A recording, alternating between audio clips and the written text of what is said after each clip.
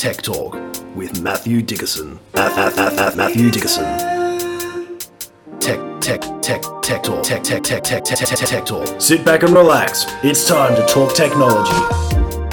Good morning, good afternoon, or good evening, tech nerds, whatever the case may be for what time you're listening. That's a universal greeting for you at this world of easy come, easy go listening. And welcome to Tech Talk with Matthew Dickerson. Matt, how are you and what distracted you this week? Yeah, I'm going well, thanks, James. We're still surviving lockdown. We're still not in the same room together. We tried our walk and talk last week. We've gone back to our rooms. Yeah. A bit too wet for a walk and talk today, unfortunately. Yeah. The novelty of this is all over, mate. Yeah. Yeah, I know. It was over a little while ago, wasn't it? But I've been interested this week in the identity theft problem that we've seen around the world over years gone by. And I actually haven't seen a lot of this lately until the last couple of weeks, where I've had a few people that have actually had some identity theft, and it hasn't been what I'd call full-blown identity theft. It hasn't been their entire identity's gone, but they've just had some little problems like a loan taken out in their name and they're not making payments on that loan. A little problem. And, of course, the bank then chases them and says, "Hi, Mr. Eddie, we haven't got your loan repayment. You're in default. And, by the way, that's giving you a bad credit rating. And your mortgage and your home and your car loan, we're a bit worried about those because this other loan." And you say, "What loan are you talking about?" So there's a couple of examples I've seen of that. And there's nothing that they've done wrong per se. It's just people being able to access so much information now, they can finally get enough information to be you, essentially. And once they've got that first step, once they can create one bit of identity, then they can go and do lots of other things as you. I suppose the real thing here is just being aware of it, being conscious that it can happen, not necessarily saying, right, I'm going to lock myself away in a house and never leave. Oh, hold on, we're doing that already. Turn off every bit of technology that I've got and never use technology ever again. And some of the times when this happens, it's actually not the technology that they're attacking. It's things like stealing a letter that comes to your mailbox that might have, for example, your driver's license. You had to renew your driver's license. They send it out to you. And then they get your driver's license. They go and modify that, or they get your details. So there's all sorts of tricks that they use. Unfortunately, you don't know about it until, as I say, you might get a phone call from a bank to say, "Why haven't you paid your home loan?" And so it is. That's living in the 2020s, isn't it? It is really. Yeah, we just got to, like living with COVID, we've got to live with cyber fraud. I think you're right. And I think the thing is just be aware of flags. If something happens that seems a bit strange, if you get a strange phone call, if you get a call from a credit rating agency that wants to know some information, you think, why did I get that call? I haven't applied for a loan lately. I might just check out my bank and just see what's happening. So it's those sorts of things you just have to be aware of, because things can happen which you just take no notice of. Water for ducks back, who cares about that, until you realise that was someone trying to get your identity. Yeah, well, they're out there, folks, and they're up to no good. Well, I'm glad you've all tuned in for this episode.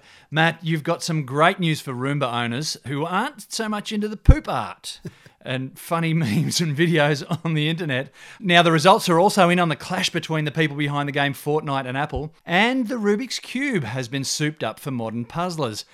But let's kick off with some fun-sized gadgetry, folks. Google Glasses, they were launched way back in 2014. I thought they were a great idea, but they never really caught on. They even made Google look a bit dumb. But never fear, folks. All good explorers fumble around in the wilderness before the settlers finally arrive, and now Facebook is dipping its toe in the smart glasses headspace. Matt, tell us more. I don't know why they are, to be honest, James, because they were a bit of a dud with Google, and I agree with you. It did look like they were going to be a really innovative piece of eyewear, some really great technology in them, and I can't believe it was 7 years ago that Google Glasses were out.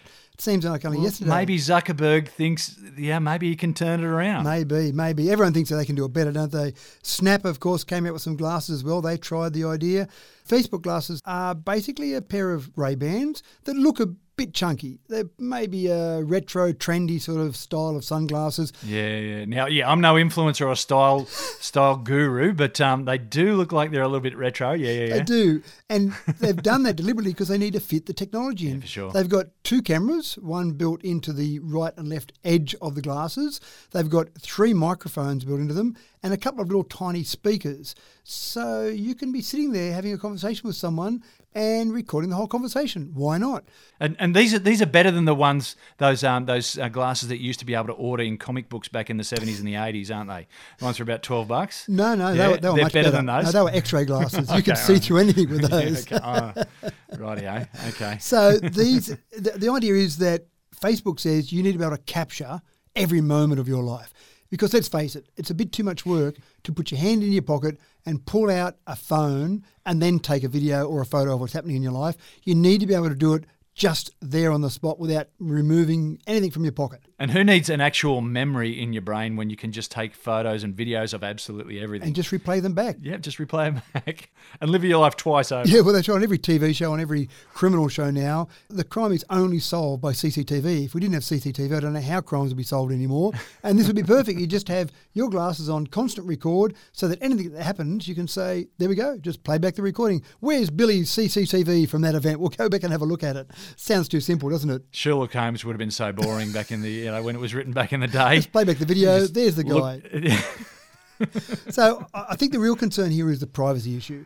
Because they look like glasses, and yes, they're obvious that there's something a little bit different about them, and Facebook have said, but we've got a little flashing LED in them. Now, when you're talking to someone, or even if you're a few metres away from someone, you're probably not staring into their glasses to see if they've got a flashing LED. So I think the real concern here is that you could be just chatting away, having a conversation with someone, complaining about the government, complaining about your boss, who knows?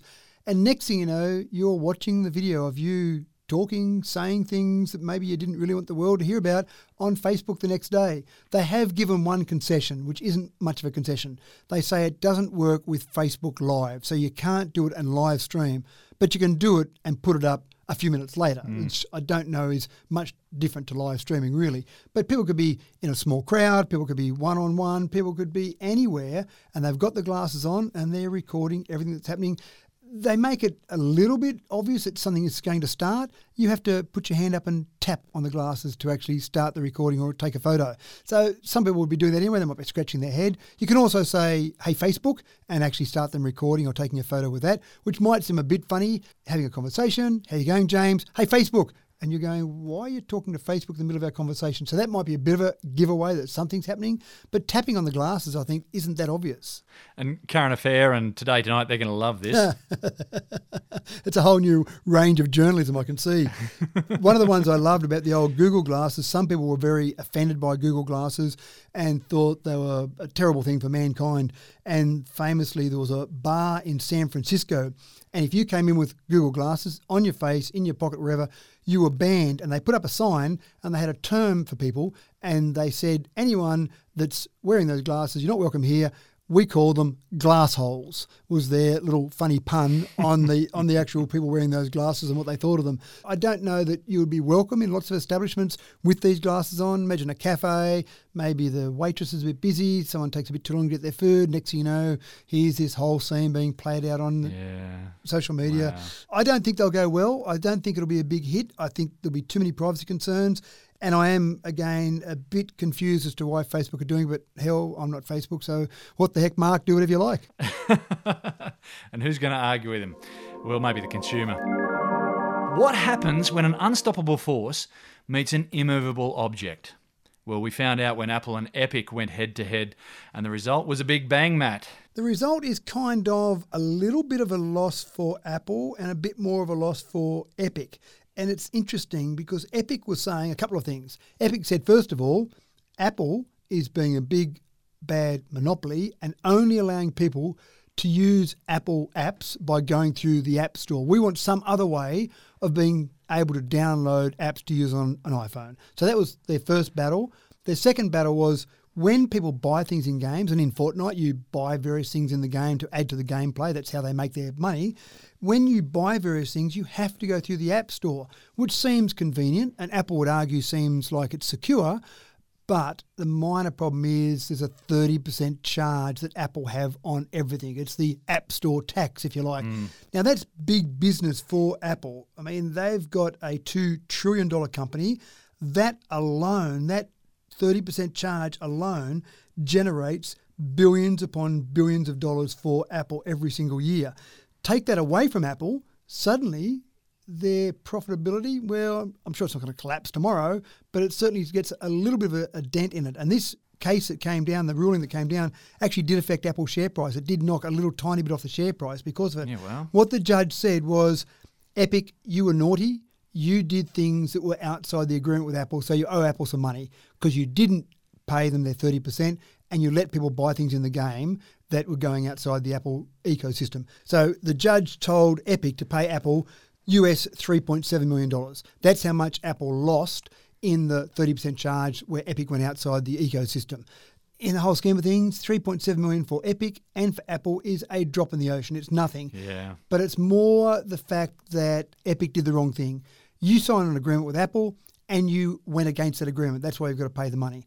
The slight, ever so slight concession that was given to developers around the world was that Apple have got to allow people to set up some sort of payment system outside the App Store. So you still got to get the app through the App Store, so Apple will be happy about that. They keep control of that. The judge was happy with that process, but they just said, yeah, maybe having everyone have to use your App Store and charge them 30%, sure, I can understand for some developers that's convenient, but for everyone, there's some people out there big enough, like Epic, where it's okay for them to set up their own payment system. So Epic can go through and do that. But at the moment, Epic is not on the App Store. They've had this blue going on for some time now, so they've actually not on the App Store. So they've got to get back on the App Store for people to actually download the game, to keep playing it, to then set up a separate payment system. So they've picked up their bat and ball and walked out. Is that what you're saying there? Well, Apple kicked them off. When they went outside the agreement, they kicked them off. Take your bat and ball and go home. Yeah, and when that happened, they could have played ball, if you like. They could have come back in and said, yes, we'll adhere to your rules, but that's when the whole court battle started. Epic will have some sort of appeal process that will go on, I'm sure. The solicitors haven't made enough money out of this process yet, so there'll be some appeal process.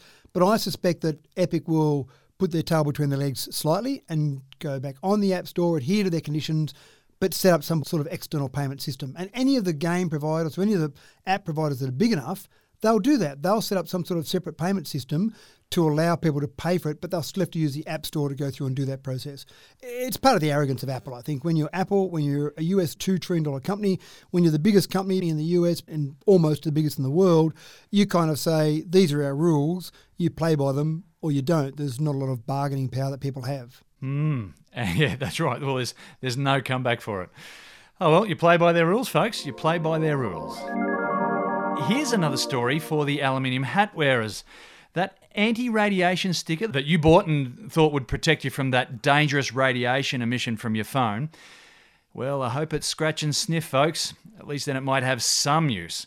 Matt, tell us how Amazon has made some more money for nothing. Well, that'd be a good use, wouldn't it? Scratch and sniff, that's about the most useful thing I've ever heard of for these stickers, James, because there's certainly no way they're going to stop radiation. And what I don't understand here, James, is that if the stickers did what they claim to do, put this sticker on, it will protect you from those terrible electromagnetic fields that come out of your mobile phone. If they did protect you from that, the phone would be useless. If you put your phone in a little tiny Faraday cage to stop all the EMF coming out of it, then it wouldn't be able to get the signals to a mobile phone tower that might be several kilometres away, so it would be useless. And you would have yourself a paperweight. Exactly right. A paperweight that you might play some games on, obviously not Epic Games because they're not on the App Store at the moment, but you wouldn't be able to do much with it in terms of communicate to the outside world. These Smart Dot stickers, there was some investigation done at the beginning of the year, and the Advertising Standards Authority, this is in the UK, said, you know what, Smart Dot, these stickers don't actually seem to do anything. You've got to stop making these claims about what they're doing. Now, here we are 8 months later, and they're still making the same claims. The University of Surrey said, we'll go and do some testing on them. We'll get some highly sensitive equipment. We'll put a mobile phone there. We'll test the electromagnetic radiation coming out of that mobile phone. We'll put a sticker on. What the heck? We'll put a couple of stickers on and we'll test the radiation again. And there's no surprise here, James. The amount of difference they detected was approximately zero. Yep. So there was no difference whatsoever between... And everyone fell over. Yeah, that's right. There was no surprise there. But in their defence, the makers of the Smart Dot said, of course, the scientific testers with their fang-dangled equipment that goes beep in the middle of the night, that wouldn't detect any difference in it because they said that it wouldn't measure the harmonising effects of the stickers because they would require biological testing. So there you go. That's why the scientists with their equipment couldn't pick up anything. Of course. And they needed some crystals or something, didn't they? Yeah. They did. Right. Align them in the right way, throw the chakra down on the ground, who knows what. But the message here is really any of those things that you see out there that protect you from EMF, that are going to protect you from these terrible mobile phones. We're getting more radiation from the sun. Every day we go out in the sun. You know, you would be able to tell me in greater detail. We're getting much more radiation from the sun. But the radiation we're getting from our phone is the wrong frequency. It's too low a frequency to be an issue. Exactly right. To use a scientific term, it's non-ionising radiation. So it's never going to move those electrons That's right. up to a higher level. Yeah. So be exposed to that as much as you like. Now, back in 1973, I think it was, that Dr. Martin Cooper made the first mobile phone call working for Motorola at the time. 73, we've had mobile phones. Now, sure, they weren't in great use then, but we've had mobile phones in use by enough people around the world now that if there was this great cancer pandemic or some great health issue, we would see people all around the world being affected by this. And James, I've been using a phone for 30 years and it's never affected me. I'm joking, folks, I'm joking. A very poor attempt at a joke. But I think this is the thing, when you see these claims, just apply a bit of common sense to them. If it protected you against the radiation, the phone would be useless. Obviously, they're doing nothing. The only thing they're doing is making your wallet lighter, and the people, I'd almost call them scammers, James. Maybe it's too harsh on them because they're just maybe appealing to the gullible, but they're lying in what they're doing. They're lying in their claim. Looking for the placebo effect, I think. Maybe. Yeah, the placebo effect. Maybe. But I see people with them. I see people with stickers, with cases, with all sorts of things that are protecting them from the radiation, and I start to have a conversation with them about non-ionising. I started the conversation with them about the radiation we get from the sun, and their eyes just gloss over, and I throw my hands up in the air and I give up. They've done their internet research. That's right. Who am I to argue? So we can post those stickers into that file for the ineffective solutions for imaginary problems. Is that right? That's it. Maybe if they stuck some of those stickers on wind turbines, that'd solve some problems there as well. And sticky tape some crystals to it while you're at it and rub some essential oils on it. Oh, look, I'm going to start really offending people in a minute. I'm a bit worried about your crystals. You seem to have a bit of an affinity with crystals, James, more than I realised. Oh, I just haven't had them work as well for me. I just need them to actually do something. Foxtel has made some changes, some big changes, with its new set-top box. And subscribers, you can now finally take that satellite dish off your roofs and hoard it in the garage with the other redundant stuff. Matt, they've asked us to get rid of our satellite dishes. When I saw this story, I thought to myself, hang on, is this 20 years old? Is this story from the past? I've got to confess, I'm not a Foxtel subscriber.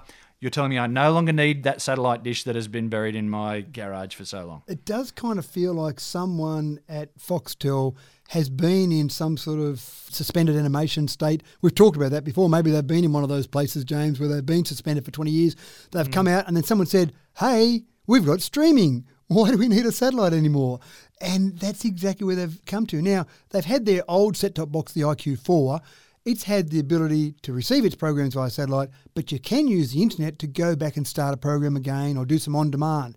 So they did realise that there was a thing called streaming out there, but the primary delivery mechanism for Foxtel until now has been via a satellite dish on your roof and some geostationary satellites sitting 36,000 kilometres above the Earth and sitting above Australia, obviously. So that's been the primary mechanism. But they finally said, you know what? This streaming thing seems to be taking off. I reckon it's going to be a goer, so we're going to build a new box, which is smaller, more convenient. You don't have to get a satellite dish, and for people in apartment blocks, for people in houses that are a bit complicated to get onto the roof, for people that have got maybe asbestos on their roof, for example, and then you can't drill through the roof, all these people that have had these problems with satellite installations in the past, suddenly you just plug in the box. Even the installation process, I'm sure during the pandemic, it's been pretty hard to get a satellite dish installed. I'm sure it's taken weeks or months to get someone out there, and suddenly you don't need it anymore, James. Hooray! Matt, it almost sounds too simple, doesn't it? You just need a box to be somewhere hidden in your lounge room. That's it. Maybe they've got a new employee that used to work at Netflix or somewhere, and they've said, wake up, here we go, you plug this in, and this internet thing just seems to give you stuff. It sounds fantastic. So it is a good move. It means that people that have got their old satellite dishes will continue on with them. If you've got an IQ3 or an IQ4 box, that'll keep working. And there is some relevance for that because there are some people in regional Australia that have terrible internet connections. And in fact, some of them do use satellite for their internet connection. So going to a set-top box that relies on the internet would still mean they were actually using satellite of some form. Yeah, right. So for those people, Foxtel's going to keep the satellite going. And I dare say that will keep going for some time. But I don't think we'll see any upgrades to the Foxtel satellite system. I don't think we'll see any upgrades to the boxes that receive the signals from this. I think this will be the way they'll forge forward. And now it really comes down to, as with all streaming providers, James, it comes down to the content. That's the real battleground at the moment for all these different streaming providers. So if Foxtel can provide better content, then they'll win the day. If someone else provides better content, then they'll win the day. And that's what the competition is all about. So what you're saying, quality of content is going to become the thing that decides things? Wouldn't that be wonderful? Apparently, yeah. Not the technology that's delivering it. Who knows? And that's maybe been the Foxtel argument. No, we've got better technology. We've got satellite. But people want to see the content. Want to see what they want to see, yeah. This podcast is sponsored by Podbean. Podbean is the easiest way to create your own podcast. We use Podbean to host Tech Talk with Matthew Dickerson. Download the free Podbean podcast app to start, record and publish your very own podcast in minutes. Podbean provides everything you need to run your podcast, and you can record and publish episodes directly from the app on your phone. Download the free Podbean app today. That's Podbean. Head on over to Podbean at www.podbean.com and use the code podcast21 for your first 30 days of podcast hosting for free. Check it out. If you have a large multinational company of your own, with its own streaming service, with its own TV shows, then it makes sense that you'd make every single show an advertisement for your company, right? Well, ladies and gentlemen, I give you Apple TV Plus. Matt, they've given up on any form of pretense here, haven't they? They've just got 24/7 advertising now, haven't they? Oh, it is, James. And I love the job. There was one guy who had the job. I don't know whether he did in his spare time or he convinced his boss this was a good thing to do, but he sat down and watched 74 Apple TV Plus shows and documented the information from those shows. Imagine going to your boss and saying, I've got this great idea for a story. I just need to sit at home for 2 weeks and watch 74 episodes of a show. And just watch telly. That's right. With a pen and paper by my side. I swear that I'm doing it for research. It's not because I really enjoy those shows. But what he came up with out of that was in those 74 shows, he found over 700 Apple product placements. Wow. Now, if you're someone that wants to get a show on Apple TV Plus, you take a script along to a producer, they engage a director, all the normal process you would go through if you were going and seeing a normal movie studio. But there's a slight little caveat in all of that. You have to use Apple products in all of the information that you're putting forward. That will be Apple sounds. That will be Apple devices, MacBooks, iPads, phones. It will be Apple products twisted into the plot.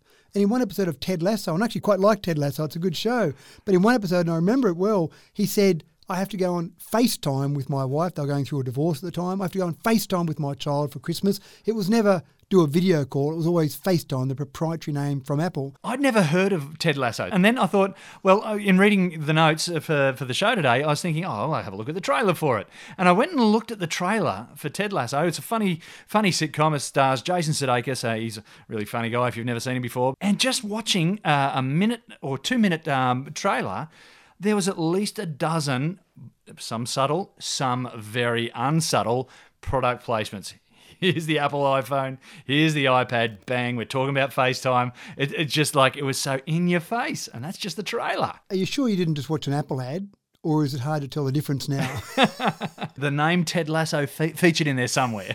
Maybe it was an Apple ad and they used Ted Lasso in there rather than a Ted Lasso ad. Yeah, you're right. But that's you're spot on though. It is the lines are blurred. Using it intertwined into the plot. He even makes mention in one show of having to buy some Apple stock. I mean, that's getting pretty bold. It's not even subtle. It's just so obvious there. It's not even subtle. It's just, folks, here it is. Bam, I've hit you in the face with a big baseball bat and it's got Apple written all over it. Yeah, right. And the thing is that I've watched the show and I didn't actually really notice it. And then when I read this article, I went back and watched a couple of other shows and I went, wow, it is so obvious. As you say, every part of it. But here's the thing that I absolutely love. Apple being Apple are so protective of their image and they want to control every part of their image. in these shows, in these 74 shows that this person watched, he looked at some of the villains or bad guys or not nice people in some of those shows. You can only get to use the Apple products if you're a nice guy.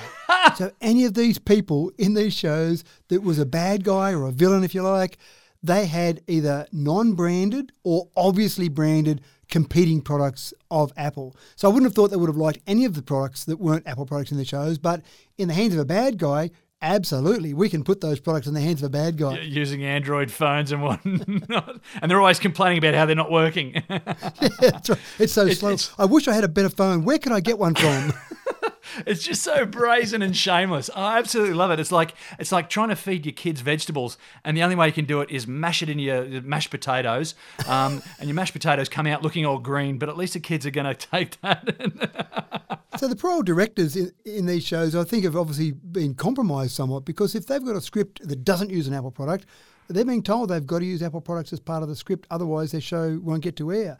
But product placements work, and I actually did a bit more research on this because I was actually intrigued about whether or not it made a difference. Because sure, we can talk about it, we can joke about it and say, gee, Apple is so brazen, but does it actually make any difference? I found a couple of bits of information that said that absolutely it does.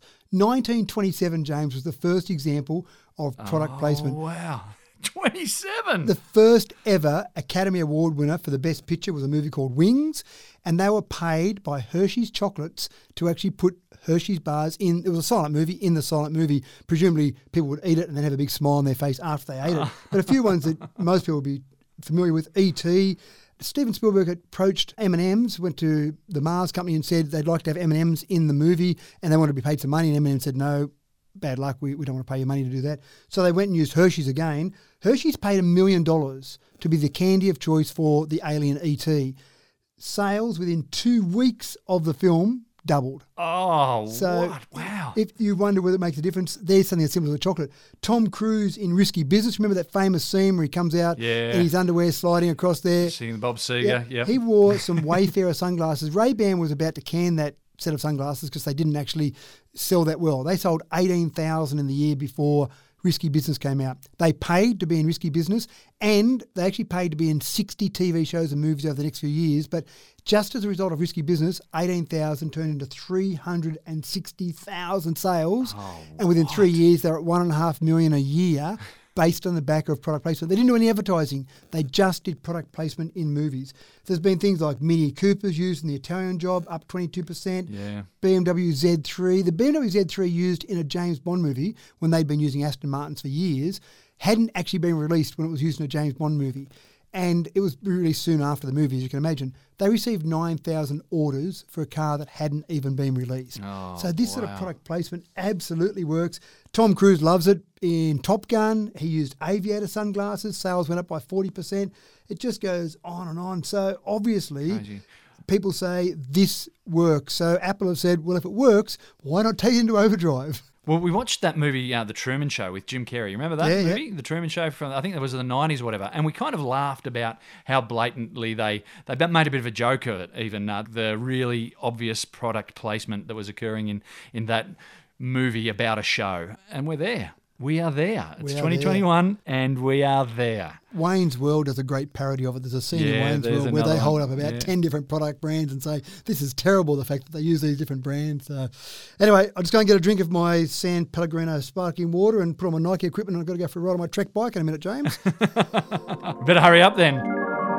Let's talk about the Roomba. How about those videos about the Roomba? And the Roomba, it's traveling through the, you've got that home security camera filming there, and they're all over the internet. It finds the pet poop and then proceeds to paint the shag pile carpet a shade of brown that you would have never chosen to match your decor. That is hilarious, folks. I love it.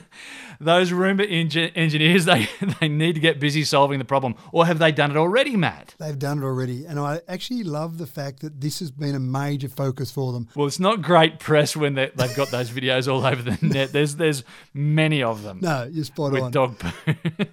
So I've got a couple of these, and I actually love them. I think they do a really good job. But luckily, we've never had that problem. Or if we did, we could go and post the video and make it go viral, because people do love watching someone else's misfortune, some schadenfreude there, I think.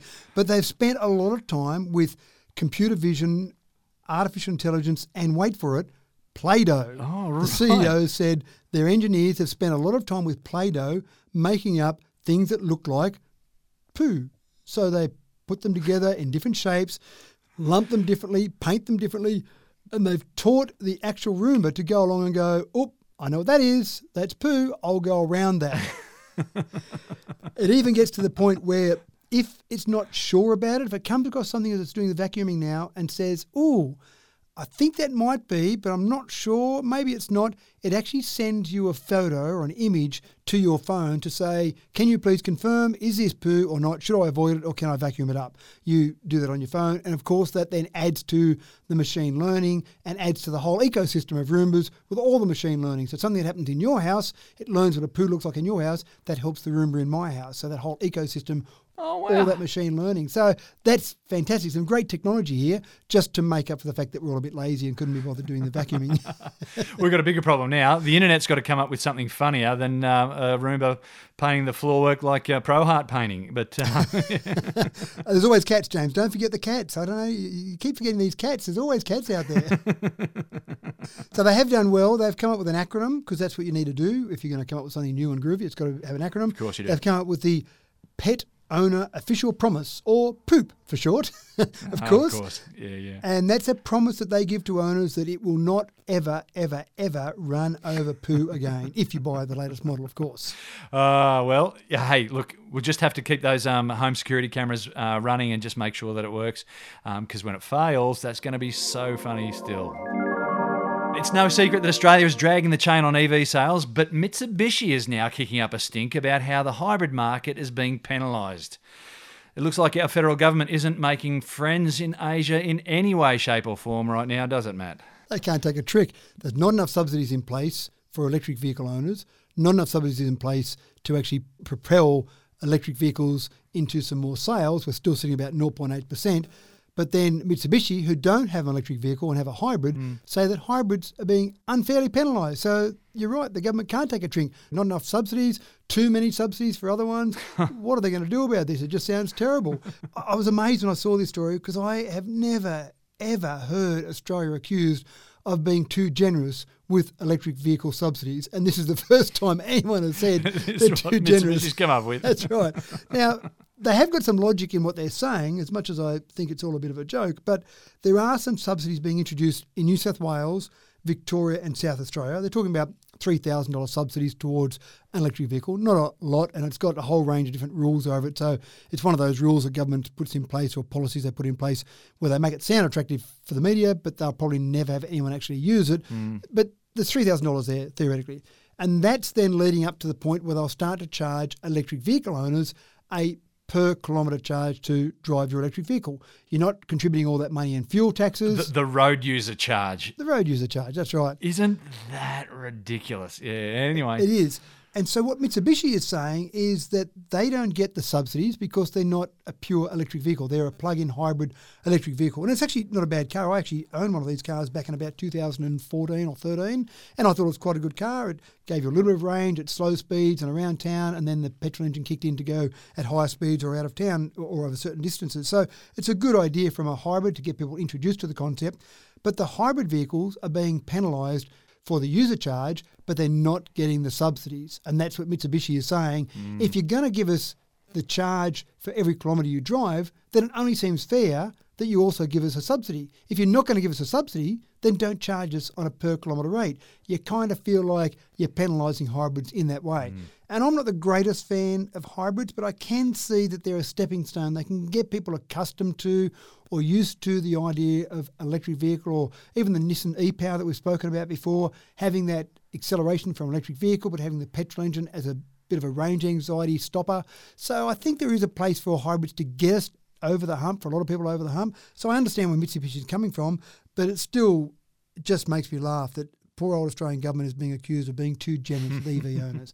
I would love them to be too generous with EV owners. That would be fantastic for Australia.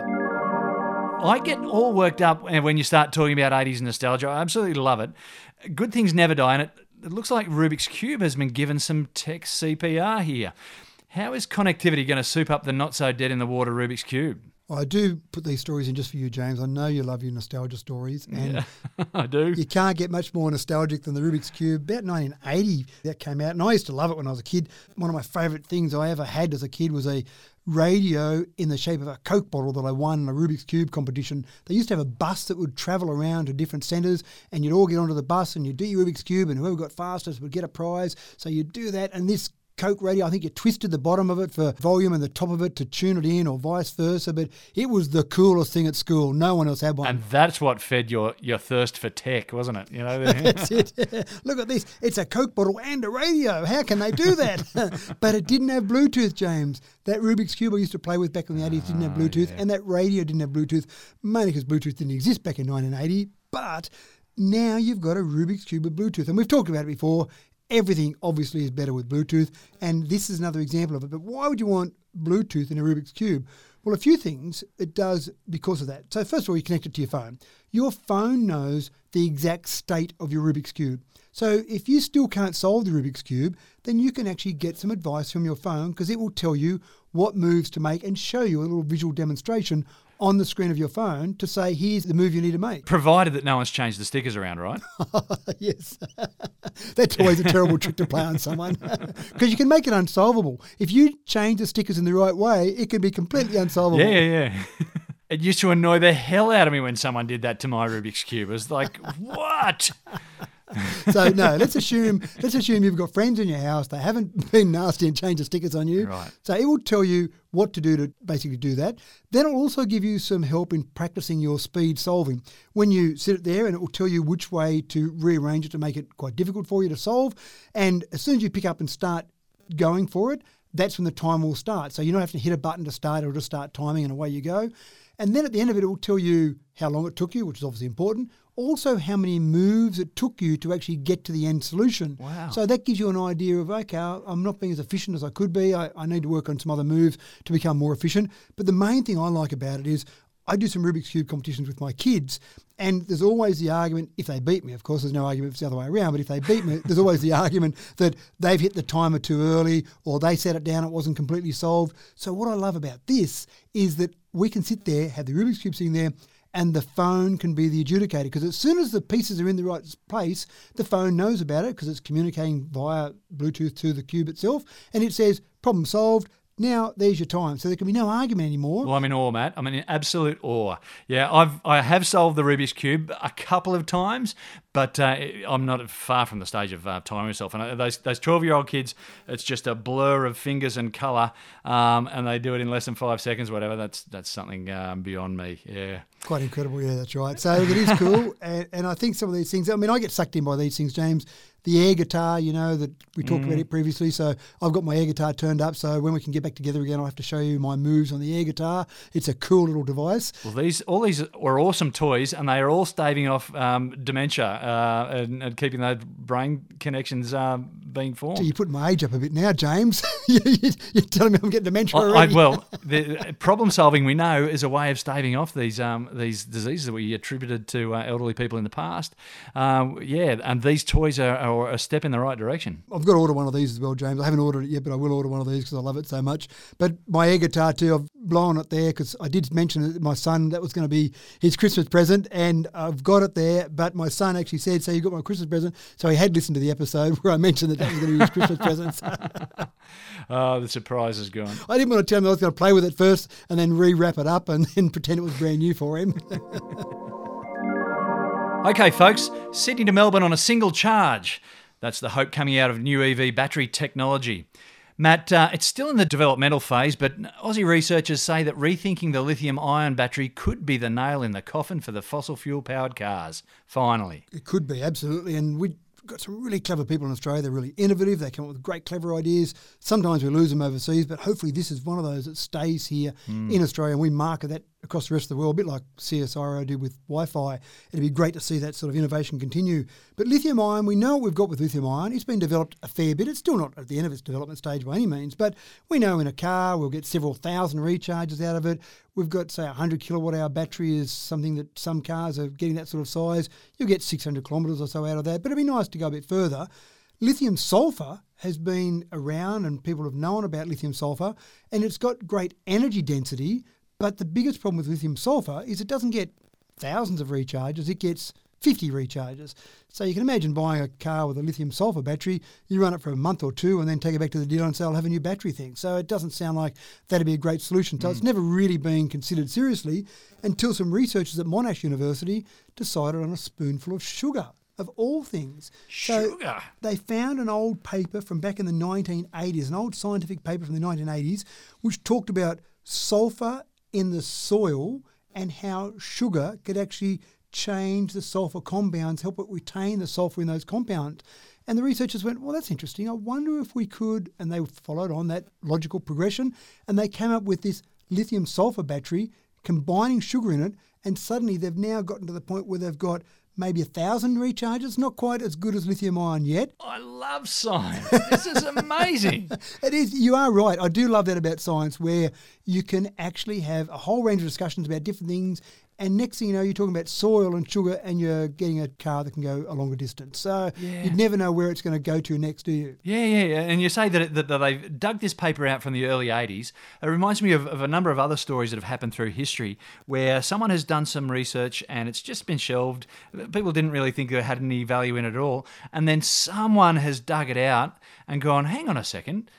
There's a clue that we can stitch together within a puzzle that we've been solving about something that's about completely different stuff over here. And next thing you know, we've got new tech that is going to take us deeper into the future. Fantastic. Yeah, no, you're right. I do get excited by that. I just love how that all comes together sometimes. And it's not one person. It's a combination of all these different ideas to come up with the final solution. So the energy density of these batteries, you're talking about 500 watt hours per kilogram, which is good. It's probably about twice the energy density of a lithium-ion battery, roughly. So it means that we might be talking about a car that, instead of doing maybe 600 kilometres, might do 900, 1,000 kilometres, Melbourne to Sydney on a single charge. Suddenly that becomes possible. Not that many people drive Melbourne to Sydney that often, but it seems to be one of those things, a bit like, how can I go across the Nullarbor with my electric car? It's one of those things that I want to be able to go to Melbourne to Sydney or Sydney to Brisbane. Yeah. I want to go those big 900,000 kilometre distances because I do it once every 3 years when we go on holidays there or whatever it might be. It's just that limiting factor. It's about being limited in what you're able to do if you were to choose to buy a product. But you're not really limited. No, you're not really limited. But if they could get this happening, they're cheaper. They're better energy density. They'll actually be, in some way, hopefully get to the point where they have the same number of recharges. And overall, I can see this bringing prices down of cars and giving better range. So it's that holy grail of get better range and get the price down. Wow, how fantastic is that? Now, don't go and ask your car dealer tomorrow for one of these. It's probably, my guess would be 5 years before we'll see production cars actually having this sort of technology in them. But who knows? It might change quicker than that. There might be this great surge of demand across the world with EVs. There might be this great need for it. Most problems can be solved with money. So if there's enough money thrown at this sort of problem, you get more researchers working on it, and suddenly a solution that might have been 5 years to get to market might be 3 years. Wonderful to hear about these future solutions. I'm absolutely blown away, excited. And somewhat inevitably, we've come to the end for this week at least. Matt, your ability to sniff out the tastiest techno truffles is uncanny. And I've got to say, it's also become an excellent excuse for us to stretch the legs when we get a chance to get out on the track like we did last week. Thanks for tuning in to Tech Talk with Matthew Dickerson, folks. I'm your host, James Eddy, and don't forget to like and subscribe.